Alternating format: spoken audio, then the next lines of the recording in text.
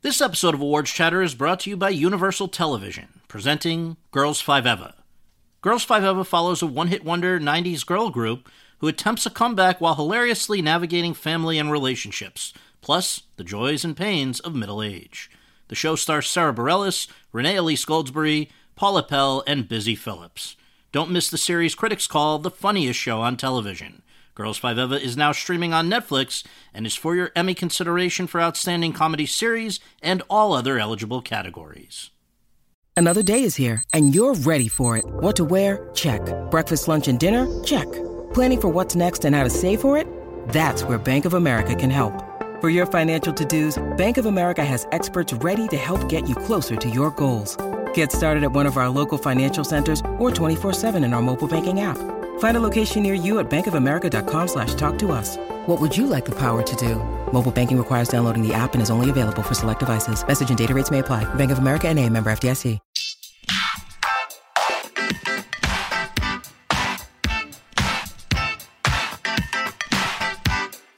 Hi, everyone, and thank you for tuning in to the 371st episode of Awards Chatter, the Hollywood Reporter's awards podcast. I'm the host, Scott Feinberg, and this episode is brought to you by the HBO Max original film, On the Record, for your awards consideration.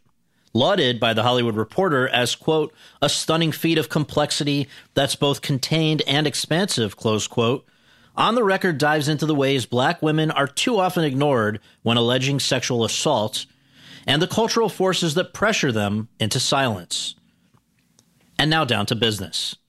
My guest today is a beloved actress who was born into show business, has always had something of an uneasy relationship with it, but over the course of a 55-year career, has decidedly proven herself to be a rare and special talent.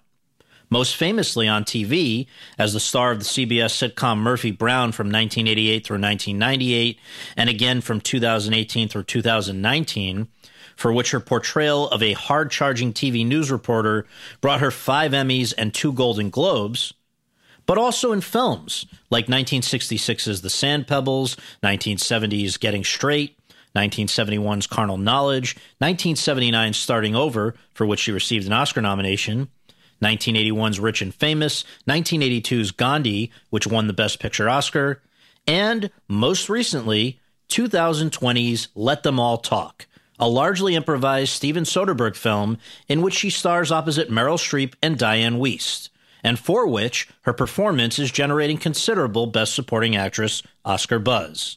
The great Candice Bergen. Over the course of our conversation, the 74-year-old and I discussed the challenges and rewards of growing up as the daughter of Francis and Edgar Bergen and the quote-unquote sister of Charlie McCarthy, and also of being stunningly beautiful while wanting to be taken seriously. Why she wasn't content with her acting until she was offered the opportunity to be funny on screen, how Murphy Brown changed her career and society overall and also proved a tough act to follow, why she was so excited but also intimidated to be acting opposite Streep in Let Them All Talk, which is now streaming on HBO Max, plus much more. And so, without further ado, let's go to that conversation. Ms. Bergen, thank you so much for joining us. Candice, let's go with Candice.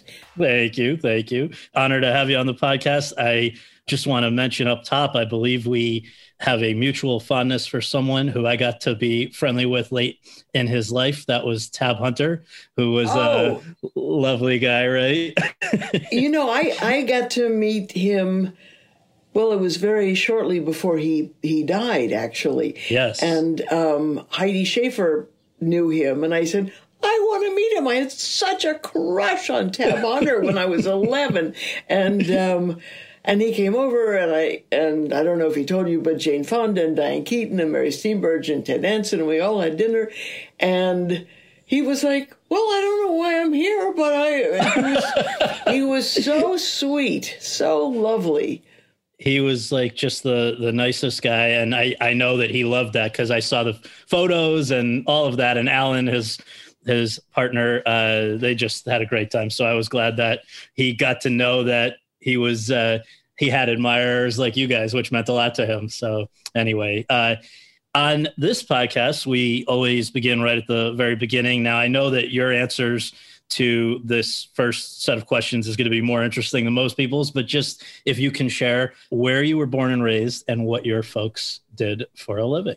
I was born in Hollywood Hospital in Hollywood, California. Hollywood Hospital is no longer there, but I love that that's where I was born. And my father was a ventriloquist on radio. And my mother was a model and a singer, and that's it. Yeah. No, well, it was, and I know, you had a unusual childhood because he was not just any ventriloquist on the radio. He was probably the most famous ventriloquist on the radio ever. And the there was only one on the and the radio. only one, maybe. Now, he came with a regular partner who was Charlie McCarthy, of course. And I know that you've been asked about this to death, but I hope you won't mind, just for maybe a generation who's unfamiliar with Edgar Bergen and Charlie McCarthy. So weird. How can you not? So tell us, I mean, you've said that, quote, I have a perverse kind of pride that I have the weirdest upbringing of anyone I know, close quote. So what was it about growing up in the home that you did with Wooden Brother that particularly made it? That sounds very strange, but I know it's more than that. That alone is, a pretty unusual start in life. Yes. Charlie McCarthy was always I was always referred to as Charlie McCarthy's sister. And when I was born, it was in the papers, and it was Charlie McCarthy gets a baby sister, and he was peering into my crib, and so he was always around. And when I was a kid, until about 30 or 40 years old, when I was a kid, he was very much a living thing, but he was more than a living person, because he was like, he was a head of state in our house, and it was Charlie who brought home the bacon. I mean, my father was behind everything, but Charlie got all the credit. Charlie, for a long time, had billing above my father in the radio show. And my father used to pull him. He had a room next to mine. My room was the corner room, I like to point out. And and my father would take him out of the trunk from time to time, and sort of, we'd have conversations, and sometimes he would bring him to the breakfast table. We had a little breakfast room, and he would put Charlie on one knee and I would sit on the other. And the routine was that when he squeezed the back of my neck, that was the signal for me to move my mouth. And then Charlie and I would talk to each other, except I would just be moving my mouth and he would be supplying the dialogue. And I used to go as a guest a few times on his radio show, and Charlie and I would compete for my father's affection on radio in front of millions of people. Did that extend to real life as well? Did you sort of feel that, he was actually another child of your father's? Yeah, but more. He was more than a child, because he wasn't a child. He was so powerful, and so, dummies are such weird looking creatures. Well, today they call them figures. There's a politically correct term, but it was just so odd. I mean, it wasn't odd to me, because that's what it always was, but there was always a competition between Charlie and me for, can I have some attention now? And well, and that wasn't, I guess, the only unusual thing, obviously, about your childhood, because you grew up during Hollywood's golden age in Hollywood, in a family that knew everyone, right? So, I mean, it was not unusual for you to see pretty much everyone, right? Yeah, we did see everyone. And, Hollywood in those days was and I suppose today, I don't know what Hollywood is today, but was a very small community. It was a company town, and the company was show business, and everyone who was in the company got together for parties, and so you you knew everyone who was involved, and you just sort of took it for granted that. I mean, my best friend was Ray Milland's daughter, and my other best friend was the daughter of Nunnally Johnson, who was a great screenwriter-director. And my parents would have parties, and there would be Rex Harrison and Fred Astaire, and Johnny Green would be playing at the piano, and the Reagans, right? They were close. The Reagans before Ronnie Reagan was an actor. Was a governor, he and Nancy were very close friends of my parents, and along with June Allison and Dick Powell, and they used to always be in the circle. So it was, I didn't realize that other people could be boring, frankly. Well, so having grown up around all of this, and having raised you around all this, I guess, did you feel that your parents wanted you to get in the business or want you to stay away from it? Because I could see that going either way. My parents did a great job of raising me. They set definite boundaries and limits. I was getting offers to appear in things from a very young age. They didn't tell me about it. And they wanted me to finish my education, which was, of course, the right thing to do. And so I went to college.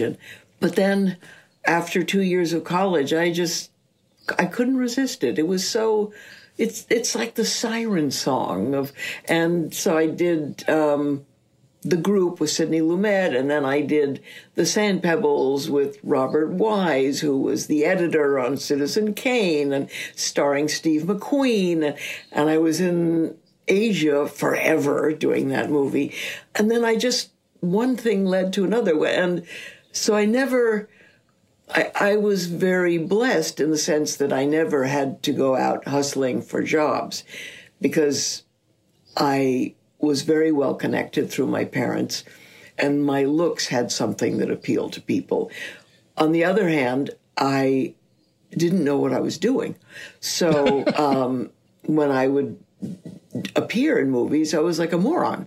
And so I sort of paid my dues, but in an unusual way.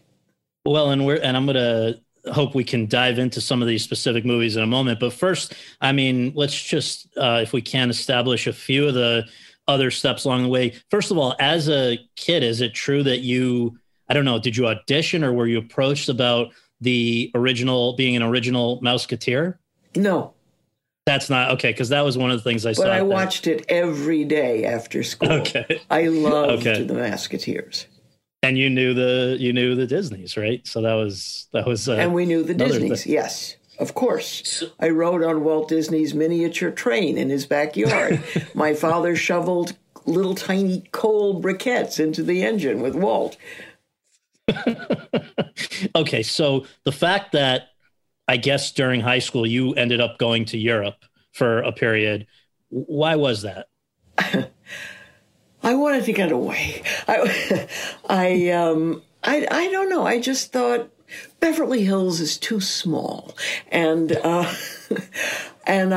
thought it would be interesting and sort of enhancing to go to Switzerland. I'd been hearing or reading about schools in Switzerland, and that's what I did. And I went with my friend Vicki Milland, and we went to school in Stade, which is a playground for, at that time, it was a playground for Elizabeth Taylor and Richard Burton, who would go through town in a sleigh under fur blankets. And we go, oh, my God. And so I was there for a year, and it was really fun, and I got into a lot of trouble.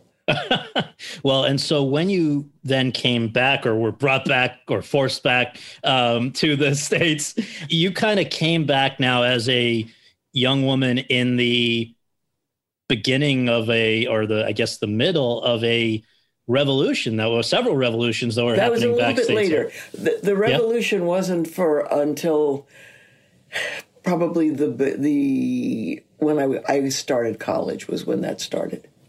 Okay. And yes, so, I did. So, all right. So you go off to the University of Pennsylvania, a great school. And when you started there, I wondered what you imagined you were going to study and eventually do with your life at that time. I know it changed, but just as you went off now as an adult, you know, kind of not for the first time on your own because you'd had that experience in Stad, but now at Penn, what was the outlook? Frankly, I'd been in girls' schools all my life. So a co-ed school was a very big deal for me. And I was very excited to be in class with boys. And I immediately started studying art history and psychology.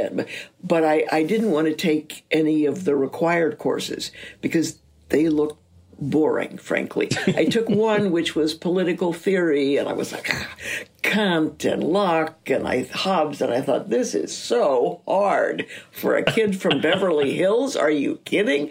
And so I just sort of took courses that I wanted to take, which was great, except I hadn't taken anything that I was supposed to take, so I was following a Brown curriculum, but I was at Penn, which didn't have that curriculum.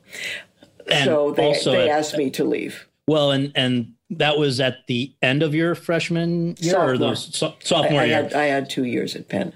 So prior to your departure, you, as you say, were now around guys for, I guess, the first time really in a free setting, unsupervised setting. And I guess I just wondered, is this when it sort of struck home for the first time that you were unusually beautiful and that men were going to treat you differently because of that? I guess, you know, I know that you've spoken a lot about that and how that affects the way people behave around you and how it made your life in some ways frustrating. Was that the beginning of all that? My parents did a really good job of protecting me from that. And I was not aware of my looks being such a big deal, but I slowly became aware of the way I was being responded to, in that I realized they were not only a big deal, they were the only deal. People didn't care about anything other than the way I looked, which I thought was slightly unfair. And so, yeah, that was the first time. And I had stupidly modeled. I put myself through college. I was financially independent from the time I was 19. And I did a Revlon ad for Richard Avedon. And, of course, the ad appeared in the campus drugstore window. And so it was like, ugh. So I became sort of like a mini celebrity on campus. It was not good. Well, can I just ask, and again, I know this is something you've spoken about before, but just because it's now of some historical relevance, who was one of the people who you went on a date with during your time at Penn, who went on to... Trump. Yes. Yeah, one date. We barely got through it, let me tell you. I think I was home and in my room by 9. And Donald Trump, who was my age, he was not yet at Penn. He went to Penn for business school, and he was at a lesser college. And he took me to a very nice steakhouse in Philadelphia, and that was... In a limo, right? Yes, I wasn't going to drag that out, but yes, he came in a burgundy stretch limousine, and he was wearing a burgundy 3-piece suit and burgundy patent leather boots. And he was, you know, did you have any indication that any of the signs of what he would become? No. I just thought he would become older, but still a moron. Yes. I didn't know of the destruction that would follow. Yes. Okay, so as you noted, you had sort of waded into modeling while still at Penn, but I guess when you were invited to leave, you then moved to New York. Is that right? And that's where it really kind of took off more, the modeling. Yeah. It was a big deal to be you were a Ford model. That was quite an exclusive group, right? Yeah, it was. Ford was the top agency, and they signed me right away, and I never stopped working until the end of the summer when I left for Taiwan to do the Sand Pebbles. I did test for that film at Fox in L.A. and got the part, and sort of stopped in various places, although I finally got to Taiwan, and then I was there for the rest of my life. It was a long shoot. God, and Taiwan is not the sort of, glittery place it is today. There was no plumbing. I mean, we were in a very nice hotel, the Grand Hotel up on a hill, but I mean, it was not fun then. But let's go back a second, because as you mentioned, the group directed by, I think, one of the earlier Sidney Lumet films was even before that. And so it was the group was my first movie. I had a very small part in it. But that was so he seen a modeling photo, or what was it that put you on his Sidney radar? Lumet saw a modeling photo of me. And so you go to work on that, your first movie, playing, let's just note, a lesbian at a college that's sort of like Vassar. And I guess I just want, that today we would talk about for a second and move on. But in those days, that was fairly notable, right? It almost killed my mother. And I understand. She said, Candy, if this is your first movie, couldn't you play an ingenue? You have to start by playing a lesbian. And it was like, it was a big to-do. But I guess, was that what put you on the radar for Robert Wise and the Sand Pebbles? Or was that, I actually read that was, you were cast in that before the group was even released. So I wondered how that came about. I don't remember. Yeah. I don't know when I was cast for the Sand Pebbles. It probably would have been before, because there was so much logistical planning in a film like that to be so far away for such a long time. And your first leading role in the Sand Pebbles, right? So that's right into the deep end with Steve McQueen. And the group was successful, but that wasn't, as you say, it wasn't it wasn't a particularly sizable part. The Sand Pebbles was successful, and that was largely you. And so I guess now, it was a little bit me. And I went from playing a lesbian to playing a missionary. So yes. Covering the spectrum. So I believe, though, that Sand Pebbles was for Fox, and then as a result of that success, you now sign a kind of long-term contract with Fox, right? I don't remember. That's not the most important thing, but I guess the bottom line was that you ended up now spending more time. It was 100 years ago, literally. I mean, really, I don't know even what my next movie was. I think it was it was a French movie. It was the Lelouch movie. It had nothing to do with Fox.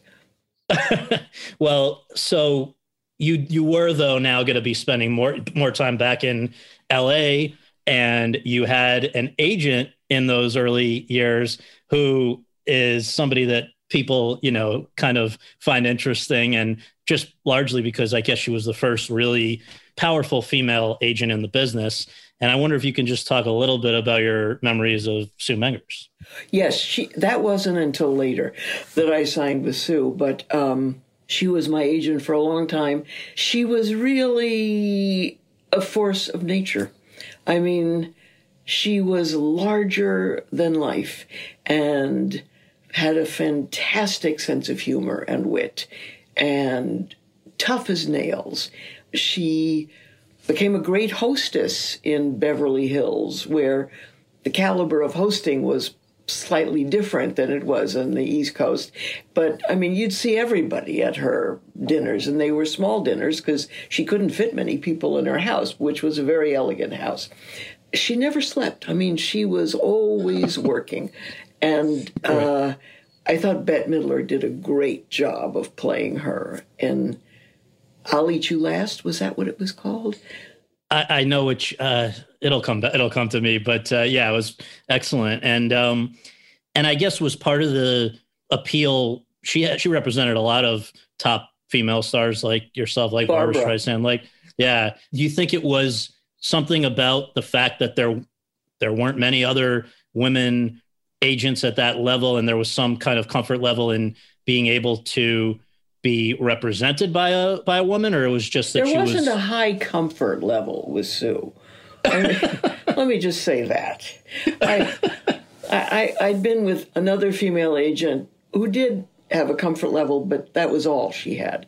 Sue, there's nobody Sue couldn't get on the phone, and she had incredibly high profile and visibility in Hollywood, and people were sort of ensorcelled by her, and she was, she could talk a game better than anybody. Yeah.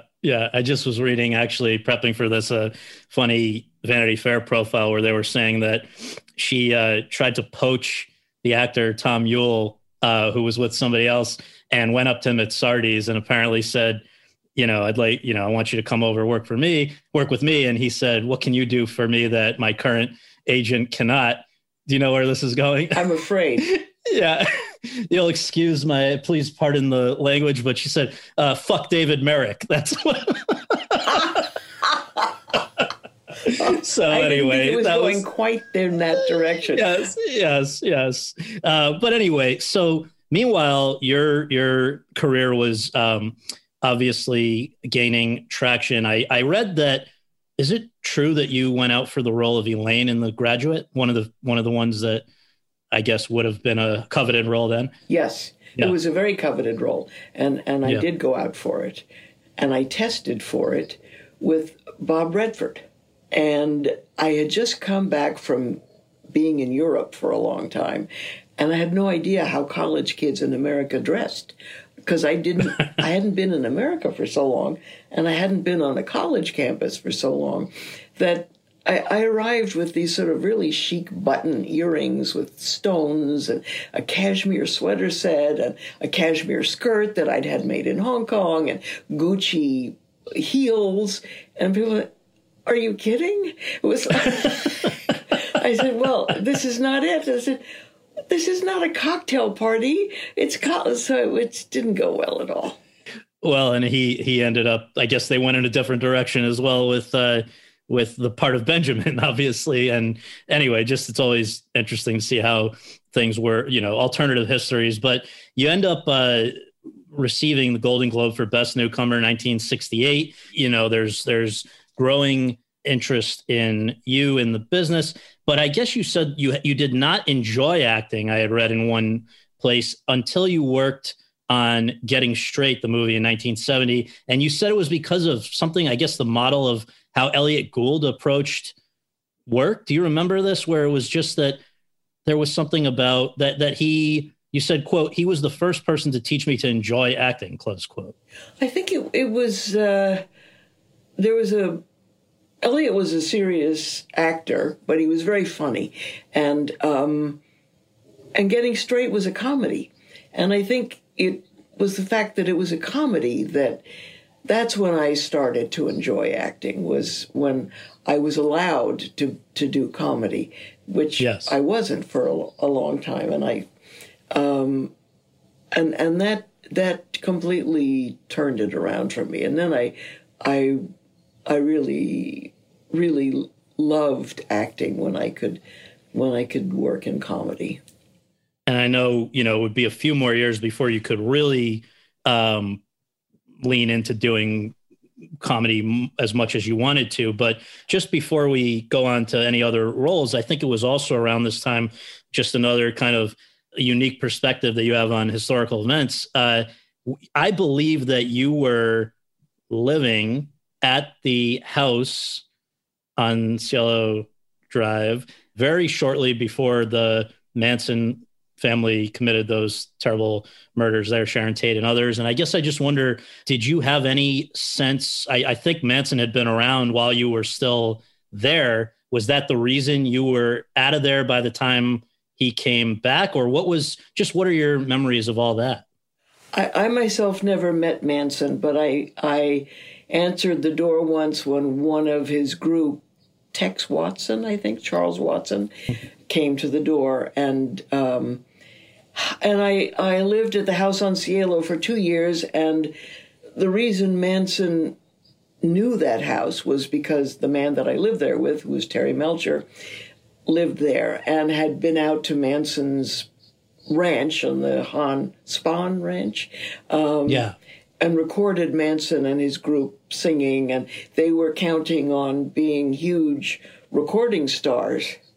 And so Manson knew the house, and he was, as only Manson could be, pissed off that he was not the new Frank Sinatra. We then moved to Terry's mother's house in Malibu, and one morning the telescope was missing from the front terrace. And a message came to Terry saying, by the way, I came by and took your telescope, so I know where you live. And nobody knew yet that Manson had committed the murders. It wasn't for a few months. And I was in Mexico doing a movie, and I thought, I'll call Terry and see how he's doing. And he said, I can't believe you just called because the police just left, and Charles Manson committed the murders at the house. So nobody knew that Manson was the engine behind all that.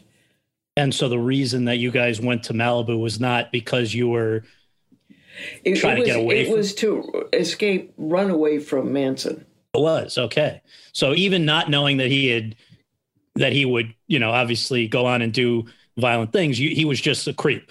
Yeah. Interesting. Wow. Well, so that was, I guess, right at the very end of the 60s, beginning of the 70s. Again, Getting Straight comes out in 1970. So does Soldier Blue, in which you are playing kind of a rugged, foul-mouthed woman who, not your typical, not what we would necessarily associate with you in too many other parts. But I wonder, this is a Western. It was not, from what I understand, very big in the U.S., but it was huge overseas, to the extent that looked it up and I see you were the 7th biggest box office draw in the UK in 1971 by the time it had cycled through there. But anyway, I guess I just wonder, Europeans loved the outright violence, and the Italians especially loved it.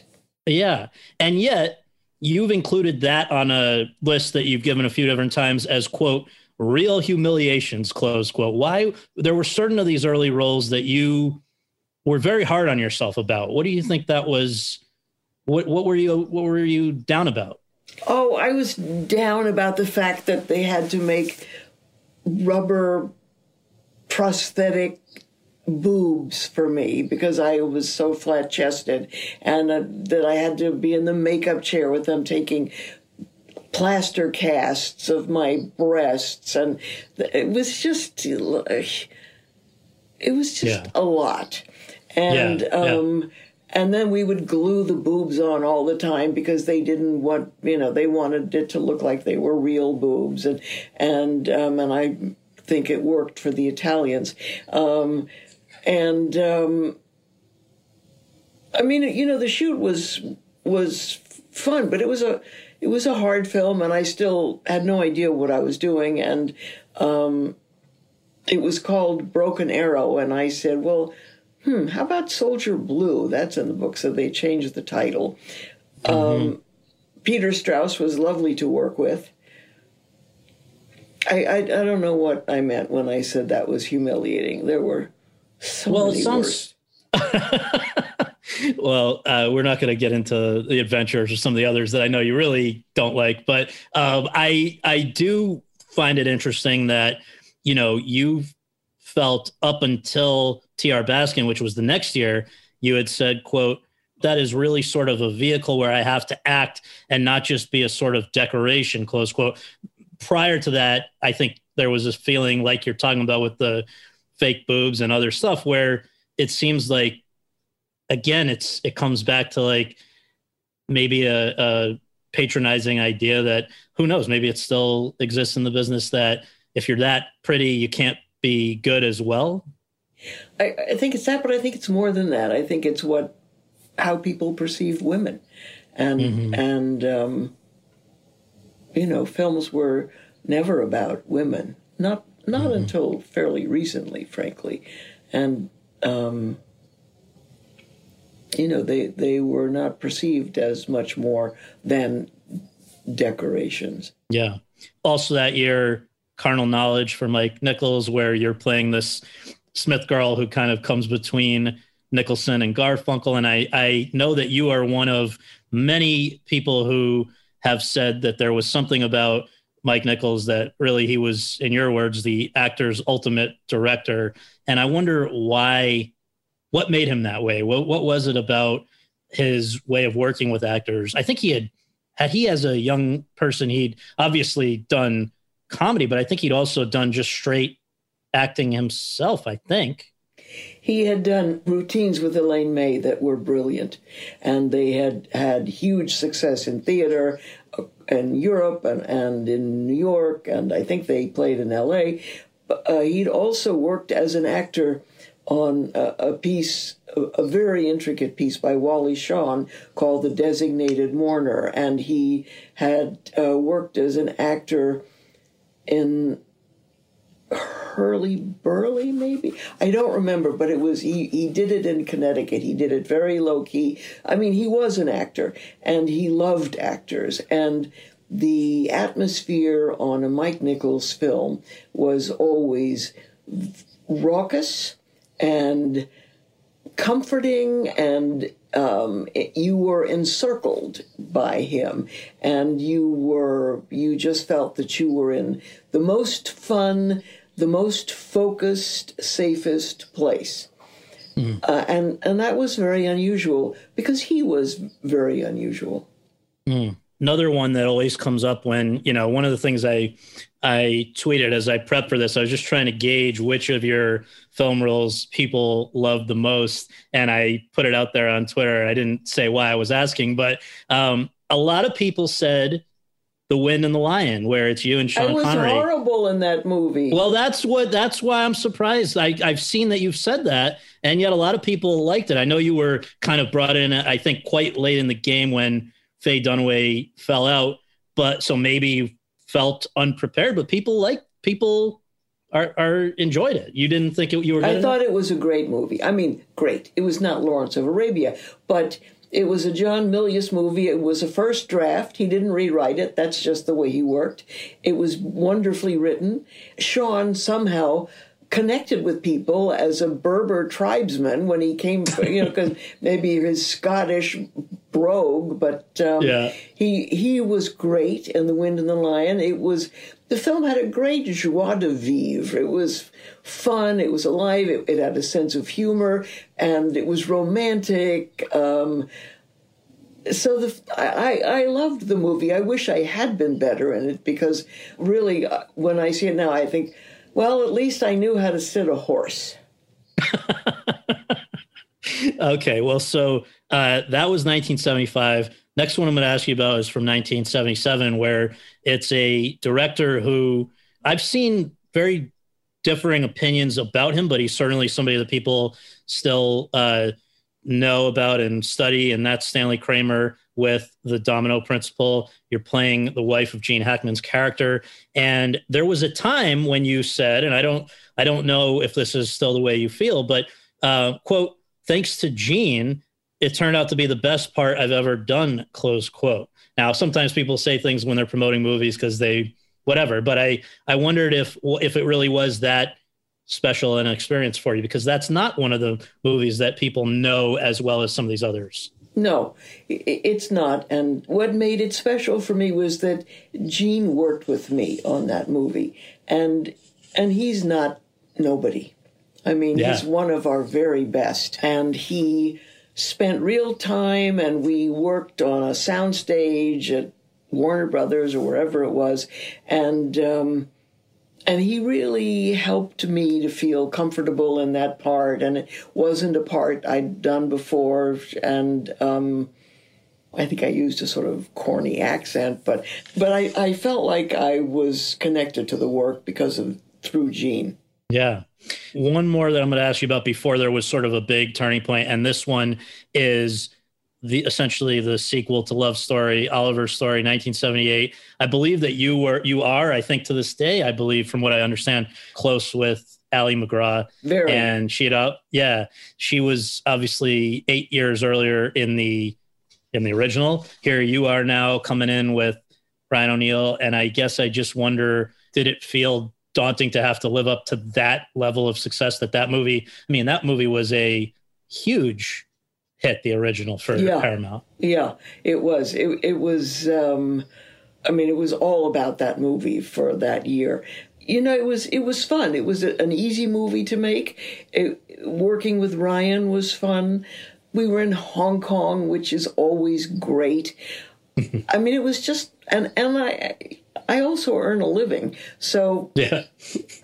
Was it a great movie? It wasn't even a good movie, but it was fine, and it was fun to do, and it was a pleasure, and yeah, I'm only grateful that I got to earn way more than I should have. As a profession, it's overpays by miles, and it was a great experience. It was just easy and fun and sort of adventurous. So that year, 78, was also the year that you lost your father, with whom, as you've said, there was this complicated relationship for your whole life. And I guess I just wonder, when he passed away, was that in any way sort of liberating as an actor? Did you feel, I know that you've indicated that there were things that he would say, like, I'm Candice Bergen's father, or things that on the one hand were, being cute, but on the other hand might have suggested that he was a little bit intimidated by your success. Maybe overshadowed for a moment by it. I don't think he was intimidated by it, but my father was a very good father. But he was away working a lot, and he was a Swede, and that brings a very specific set of character traits. They're not warm and fuzzy. I'm very Swedish myself. I like ugh. This is where everybody's always hugging and kissing. Thank God for the pandemic, because it's like, right. Yeah. But I was, I just wanted my father's approval more than anything, and loved him more than anyone, and had great respect for him. And, he was very intelligent. He was very no nonsense. He could be very funny and very bawdy, and it all depended on, who he was with. So my father, I wish we had closed the circle, but it was better by the time he passed on, and I made efforts to express how much he meant to me, and that was as far as I got. Is it a coincidence, though, that, here's a person who had made his name in comedy, and yet it wasn't until just after he passed on that you embraced that side of your own skill set, to the point where that very next year was starting over, where you're really funny for the first time maybe on screen, and then shortly after that is Rich and Famous. And I'm going to ask you more about each of those, but do you think that it was in any way, I guess, is it just purely coincidental? I think so, but I think it probably is. But I'm sure in a way it was freeing. To get starting over was just really great luck, because it was Jim Brooks' first film script, and Alan Pakula, and Jill and Bert, and it was just a wonderful movie. And we'll note that really the scene that comes to mind for everybody immediately when you talk about that movie, of course, is you doing this comically terrible rendition of this song Better Than Ever, while Burt Reynolds looks like someone has died. And it's just, I went back and rewatched it to prep for this, and it really is, you can see that you're having fun with it. And it's... Oh, it's the best time. The best time. Humiliating myself in the best way. And the crew was holding throw pillows over their ears. I mean, everybody was great on that set. It was so much fun. Now, it almost, I guess when you first heard about starting over, is it correct that you initially wanted the Jill Clayburgh part? Yeah, I didn't know I couldn't do it. I had no idea how limited I was. I mean, really, I just didn't know anything. But it was a bigger part. So I'm very lucky that I got the part I did, and we both got nominated for it. So that was also very nice. I was going to say, so you get a Best Supporting Actress Oscar nomination. It's 1980, which was a notable year for another reason, which is that you, at the age, I think, of 34, having not yet married and sort of, I think, in your mind, maybe reconciled with the possibility that you would not, now you do get married. Was that as big a change in your life as it sounds like it would have been? Well, what was big was finding the man I wanted to marry. That was very big. And how did that happen? Well, we met. This is how it happened. I mean, we met a couple of times at parties, and once I sat next to him at a dinner, and we were so self-conscious that neither of us said a word to each other for the entire meal.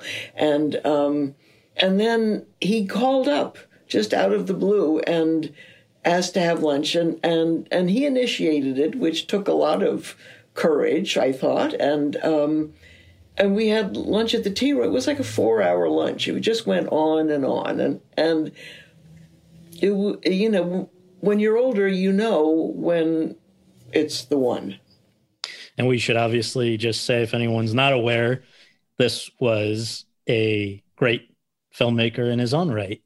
Louis Yes. Malle. And yes. And yet I guess you would not have ever professionally crossed paths prior to these meetings. I guess he was primarily working still at that point he had not really. He did Pretty Baby here.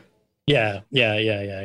So I mentioned Rich and Famous, which was the following year. And I think this was another one where you've said that it was fun because you could kind of lean into the comedy. Also, the final film ever directed by George Cukor, which is fairly significant. I mean, you probably are I would think maybe the last person that was ever directed by him, or anyone involved with that project. And I guess I just wonder, again, this is essentially a remake of Old Acquaintance, right? So there's these two great parts. Again, I think you thought you were better suited for the other. Is that the case? No.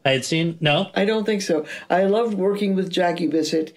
I think she's a wonderful woman, and I haven't seen her for way too long, but I really do care about her, and that was just pure fun.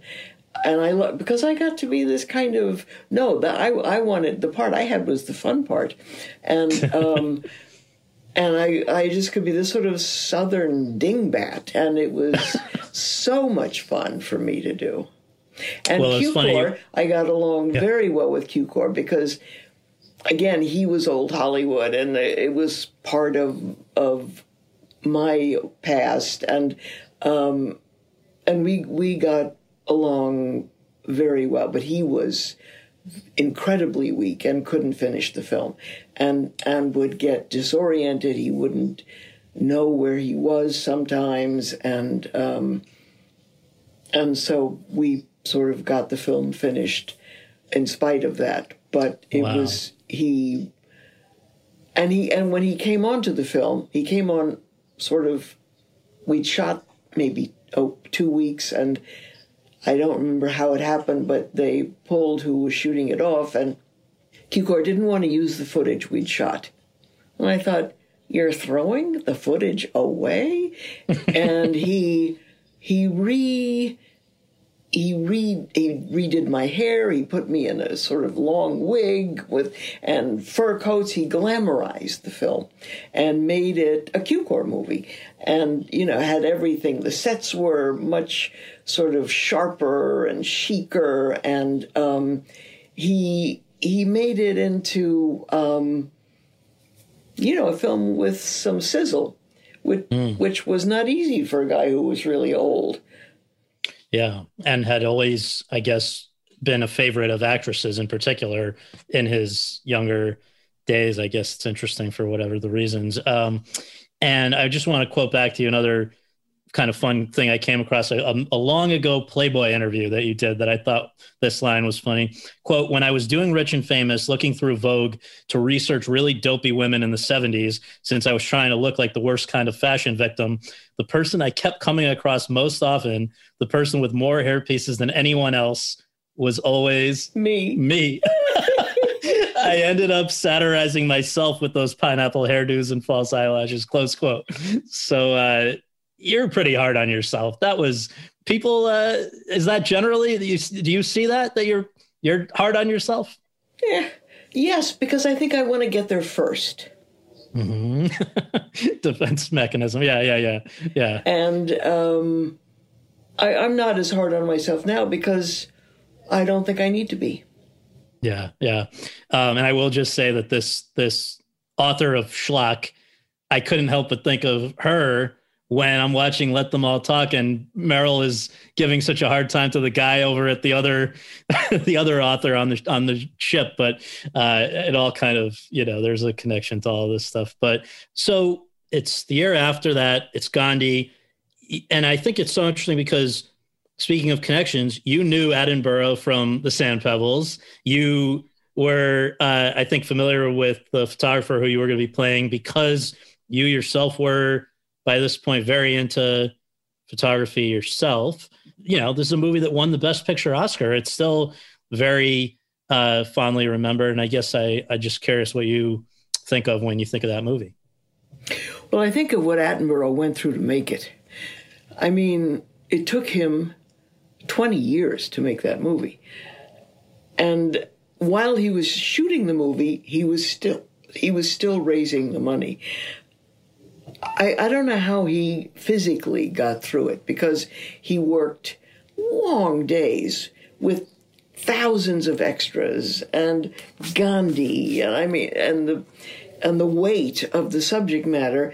And then he would go out to dinner with money guys to try to get the rest of the money for the movie. And so it was really a struggle, just every day. And I was very proud of him and thrilled that he won the Oscar, because nobody ever worked harder to get a movie made. Mm. All right, so it's now flashing forward to the later part of that decade, the 80s. You're 41 years old. You hadn't worked, I think, in 3 years by choice, I'm sure. And you get a script from Brian Lord, who I believe was at William Morris at that point, which also represented somebody named Diane English. And I just wonder if the agency did not submit the script to me. I only found out about the script because of Brian Lord. So let me just say that even then, Brian was a brilliant agent, because William Morris didn't even tell me about it. So, and this, what we were talking about, of course, is the script for Murphy, the pilot of Murphy Brown, which you would do for the next 10 years and then another more recently. But just, I guess, as you read that, I heard it was on a plane, as you finally got around to reading the pilot script. How good is your radar for great material? Was this something you knew it right away? Absolutely. And I think I said in my book that there were payphones on planes then.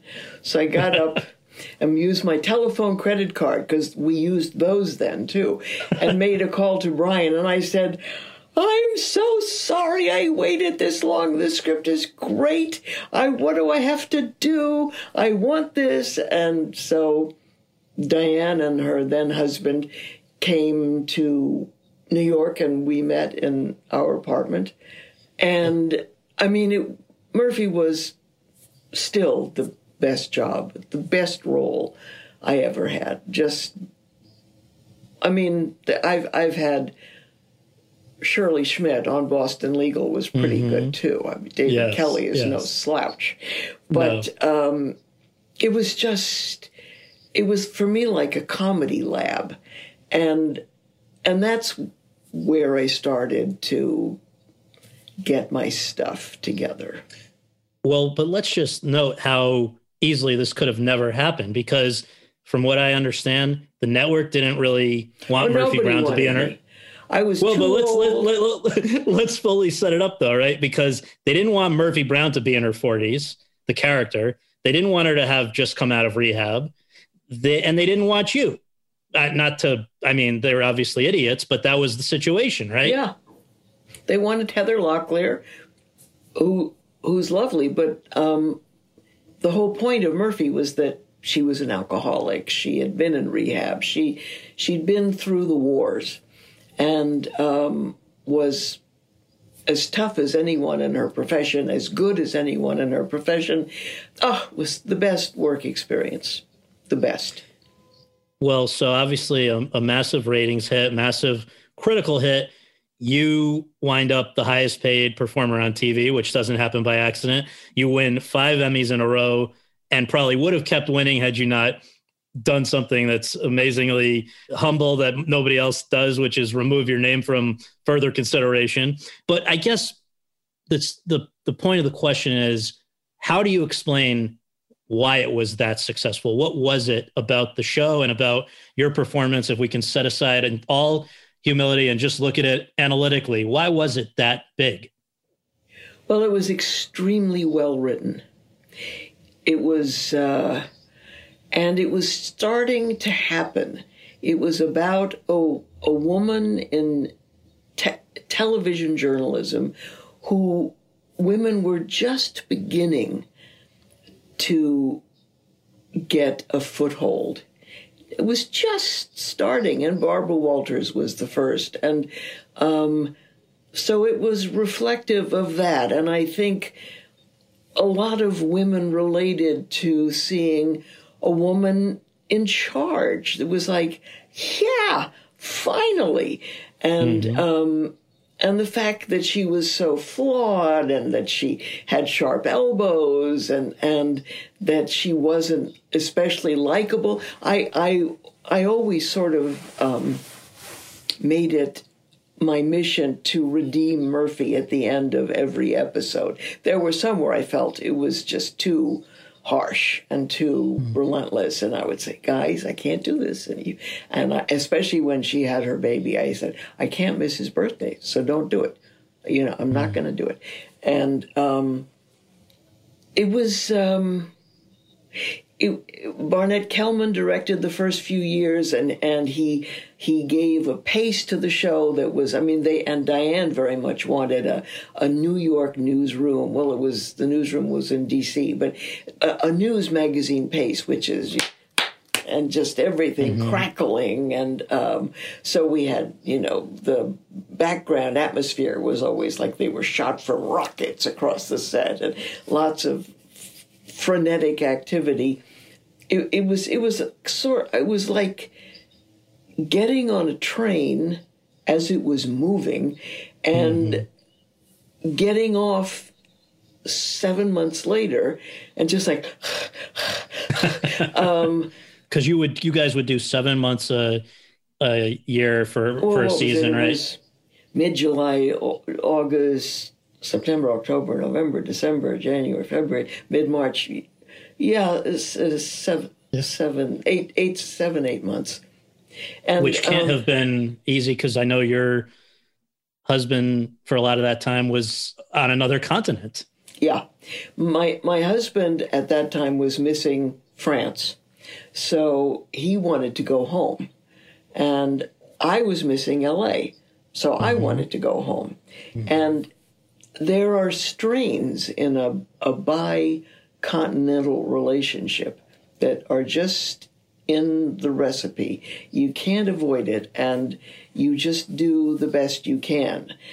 You know, sometimes I would try going on my weeks off to Europe, but when I get back, I would be so exhausted, and the time change, so it was very hard on our marriage, and on Louis, but as a work experience, it was the most exhilarating, and you were at this point also a new mother early on in this, right?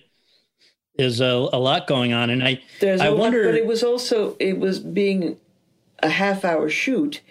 I was home by 4:35 in the afternoon. I took her to school in the mornings, and I was only home late, sometimes Thursdays, definitely Fridays, and we worked 3 weeks a month. So for a parent, it's really the ideal schedule. Sure. Obviously, everyone talked about the Dan Quayle thing when that happened. I actually found, going back, that you, as it was happening, chose to not say too much really until the Emmys. Yeah, Emmy night, you you accepted your win, saying, quote, "I'd like to thank the vice president," close quote, and then also you thank your writers for their words, quote, and spelling them correctly, close quote. But you kind of stayed out of that, and I wonder if I was overwhelmed. It was overwhelming. Really, it was like suddenly it was on the front page of the New York Times, above the fold, with a picture of me holding the baby. It was on the cover of the New York Post. Quayle calls Murphy slut. I mean, it was everywhere you turned. It was everywhere. It was in many op-eds about the campaign, because it was in the middle of a political campaign. So suddenly family values became the key platform. And then Clinton took it over. It was like, no, that's Quayle's platform. You don't get that one. Right. Well, just for our listeners, they should know, if there's anyone who wasn't around at that time or whatever, that he's basically saying the fact that she's choosing to have a baby as a single woman is bad and irresponsible. And making fathers indispensable, which we did not. But we knew it was loaded, and Diane and I went on a ride. We went on a horseback ride to talk about it, and then we had a quiet, sort of a private dinner for the writers, and of how we were going to present it, because we knew how loaded it was, and we thought if the baby were conceived with Murphy's ex-husband, and because also that was happening. Women were having single mothers was a phenomenon that was just beginning. I mean, it was very tricky, no question. And I don't disagree with the people who were offended by it, and I were had offended by what just he the fact was by saying? The politics of it, and by what we were seeming to encourage. And a friend of mine at the time said, "You be careful. You're getting into very tricky ground here," and we were. Well, and yeah, I mean, there was a thing that you did say to the LA Times back then, which I think is interesting. That it would have been easy to just dismiss it as saying Dan Quayle's an idiot, which. Fine, but you acknowledge that in that year after having the baby, after Murphy had the baby, and the baby was sort of a second priority for her, that was tough. You weren't sure that you were on board for that because, quote, "I didn't think it was a good message to be sending out," close quote. So it wasn't just reflexively, Dan Quayle's an idiot. That was also the first year of the show without Diane English writing it. Yes. And it was sort of stressful. I didn't agree at all with Murphy making the baby second priority. I always had a hard time with that, because my own daughter has, always been sort of my epicenter. I wonder if you realize how influential and how studied now Murphy Brown is. I took a women's studies class at Brandeis University maybe 15 years ago. And it was several classes that we devoted to it, not to the baby brouhaha or anything like that, but just about the fact of what this show represented. I mean, the look at single motherhood, working motherhood, cancer, breast cancer, your final season, alcoholism, stuff that a woman who is far more successful in her professional life than in her personal life, and all this other stuff. I mean, it's easy to.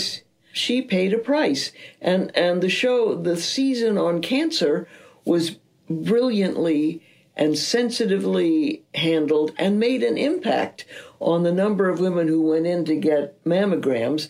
And I had young women coming up to me in the middle of stores with tears in their eyes saying, my mother and I watched Murphy during the last year of her life. It was like, oh my God. It was, it made a big difference to a certain amount of women. Well, and the fact that Murphy, I guess you guys single-handedly drove up mammograms by a huge amount, probably saved some lives by doing that in that 10th, and for that time being the final season. And anyway, I know you said that after Diane left, I think after the 4th season, and you feel that maybe in hindsight, it would have been wise to end it there. Many shows go on too long because everybody has a financial reason to keep going and other things. But it's not just that. It's that you put down roots and you see people when they're youngsters, and then you see them meet people and fall in love, and then you see them have families and buy their first house. You put down roots with people that become your second family, and in a way they're your first family because you spend so much time with them. And I love the people in the cast of Murphy. We love working together. So when the show... And the money was spectacular. Well, thank you for being honest. And that's part of it, of course. But when it came to an end in 1998, what was your mindset? Were you just exhausted and looking for a break? I know there was this thing, apparently Don Hewitt wanted you to now become an actual TV person on 60 Minutes. You didn't do that. I guess just as you looked into these next few years going into the beginning of this 21st century, and just you're now, I guess, would have been 51 as the show ended, I think. Just what was your mindset? What were the opportunities that were available? How did you feel about everything as the show came to an end? Well, it's very emotional when you end a show of that longevity, and then you don't know what to do with yourself, because your life has been, every minute has been accounted for 10 years, except for the time off. I did a lot more things at school. I served a lot more hot lunches.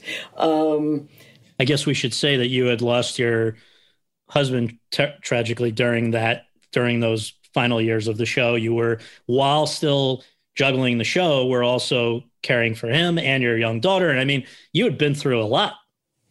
Yeah, I had. And for me, coming to work was comforting.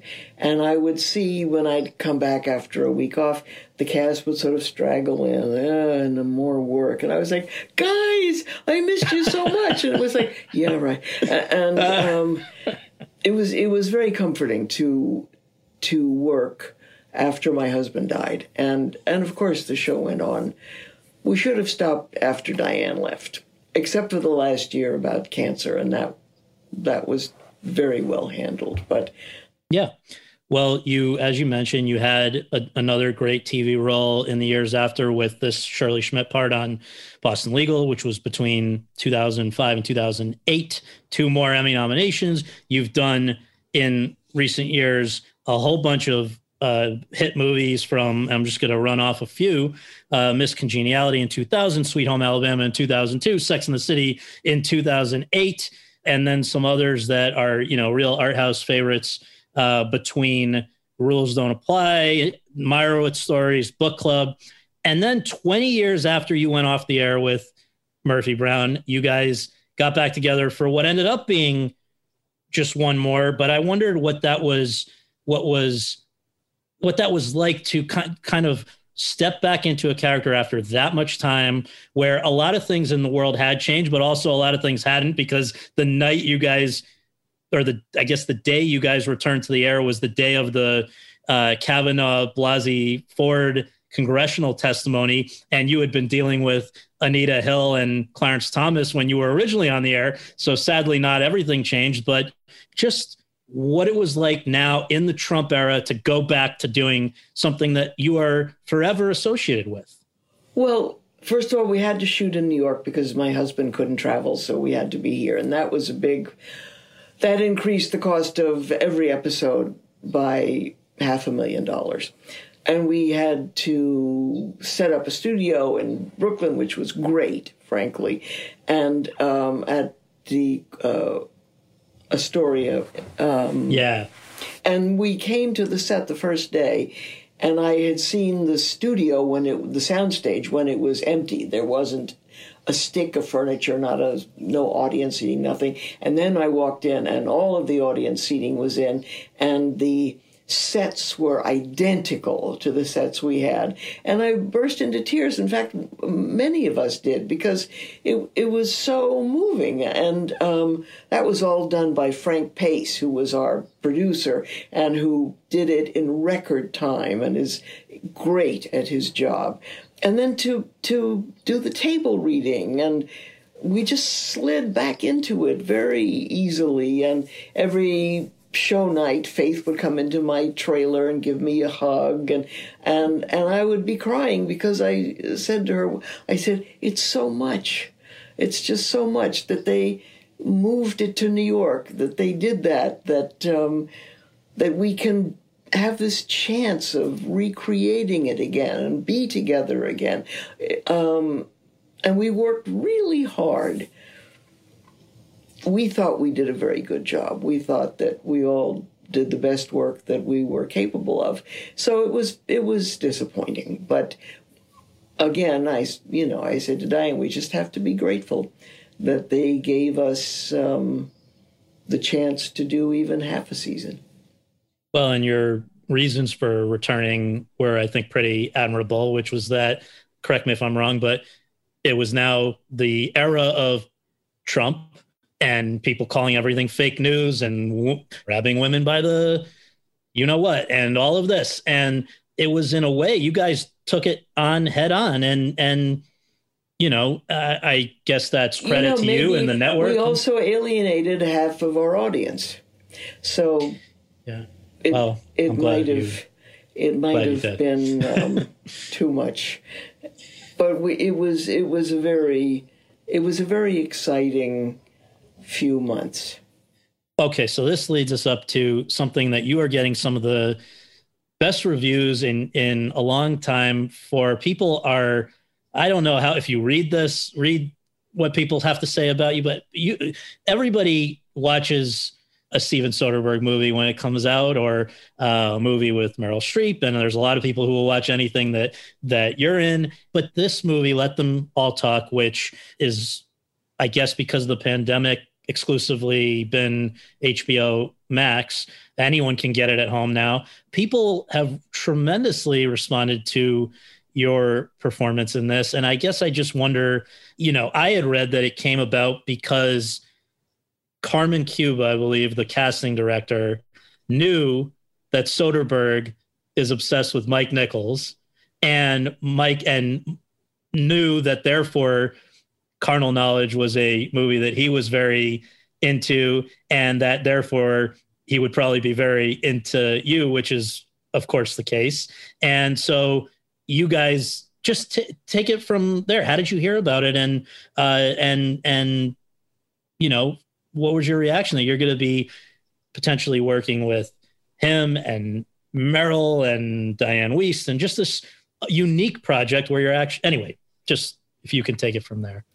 My agent called me and said Steven Soderbergh would like to have lunch with you. And so we spoke on the phone, and we said, where do you want to go? And we went to a restaurant that had been Mike's favorite restaurant, a restaurant on Central Park South called Maria. And he asked me to do the movie. And I thought, that's it. I don't have to wallow. I don't have to grovel. It was so. He was just like a gift. Like, here you are, and he said, we're going to shoot it in 10 days. And I went, ha ha. And we did. And he could do that because he is a little bit of a maniac, but because he's the most intensely focused individual you will ever meet. And there's a fairly new camera called the Red something camera that shoots available light. And you don't need lights. So you don't need to set them up and take them down and set them up again. So you save at least half a day every day. I still don't know how he got it down to 10 days, but we would shoot from 9 in the morning, easy hours, to 9 at night. And then, actually on the Queen Mary 2. You guys actually took that trip. We shot 2 days in New York. I was selling lingerie at Neiman Marcus in Westchester, and Meryl was doing, and Diane was pretending to be in Seattle, and then we got on this ship that was the most magnificent ship I could have ever imagined. Maintained to there, you couldn't find a speck on that ship. There was not a chip of paint off of anything. It was the most elegant, beautiful ship. And the three of us had duplex staterooms with spiral staircases, with etched glass panels. Like the one Meryl's character has. We all had those. It was heaven. And we just worked on the ship all the time.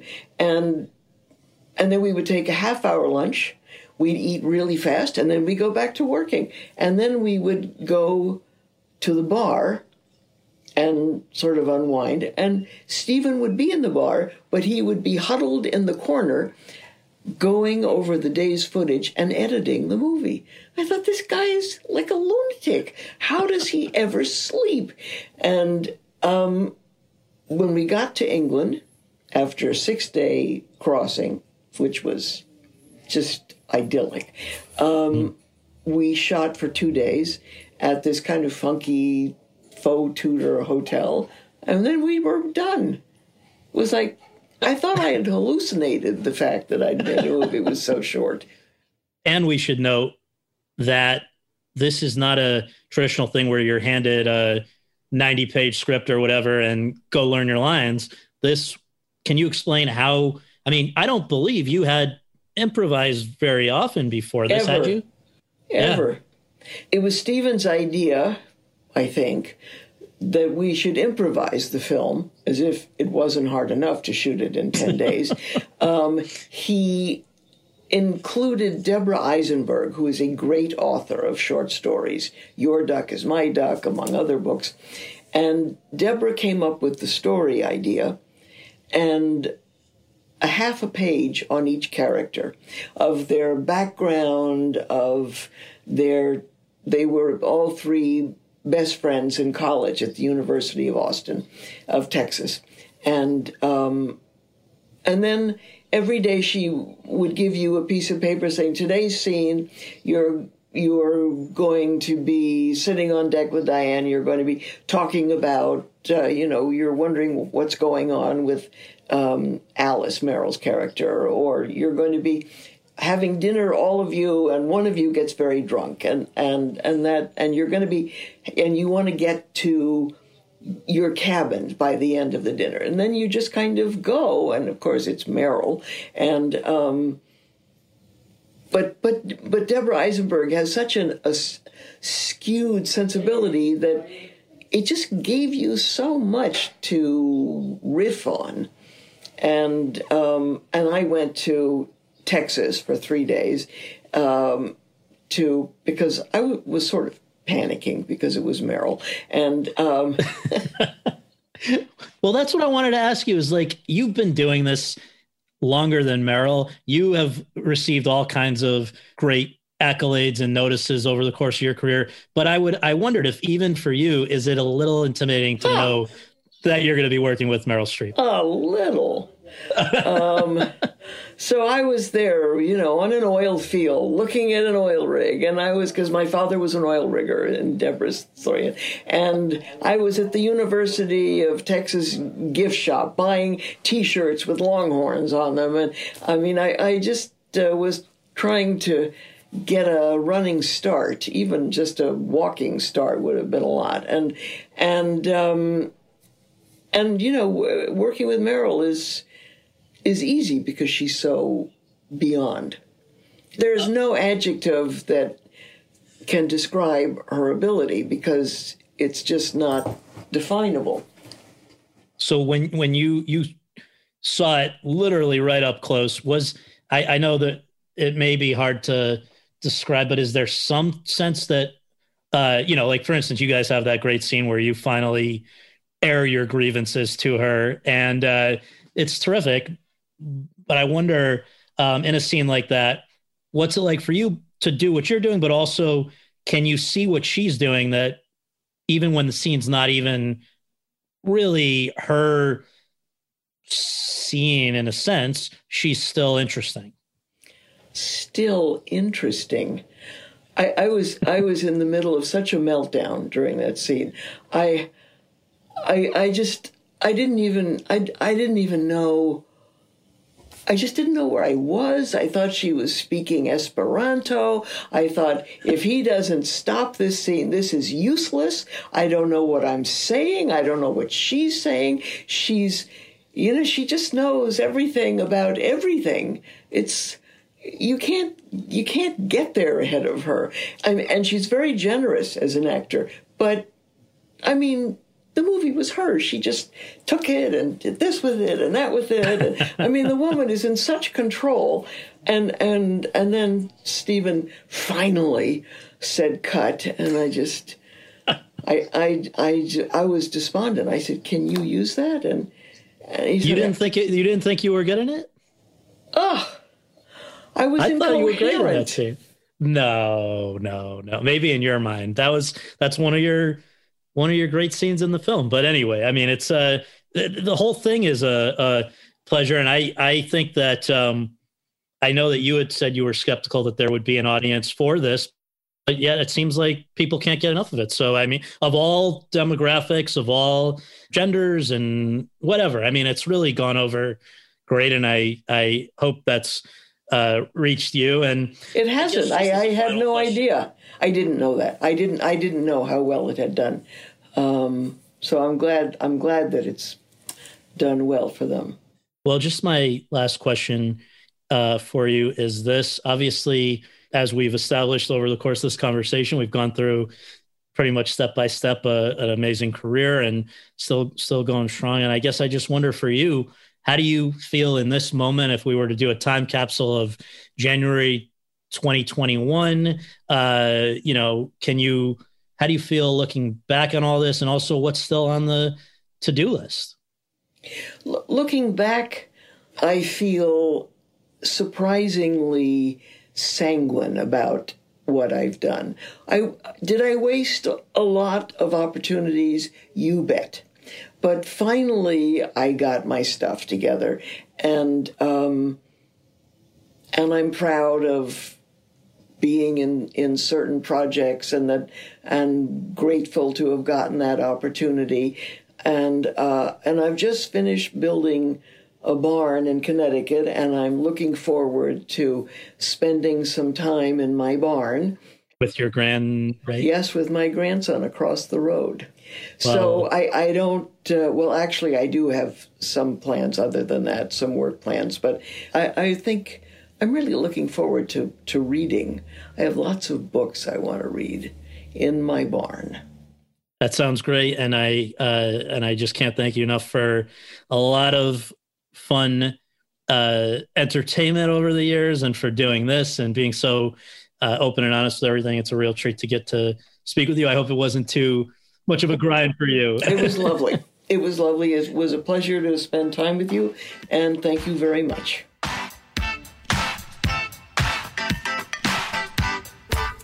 Thanks very much for tuning in to Awards Chatter. We really appreciate you taking the time to do that, and would really appreciate you taking a minute more to subscribe to our podcast on iTunes or your podcast app, and to leave us a rating as well. If you have any questions, comments, or concerns, you can reach me via Twitter at twitter.com/Scott Feinberg. And you can follow all of my coverage between episodes at thr.com/The Race. Until next time, thanks for joining us.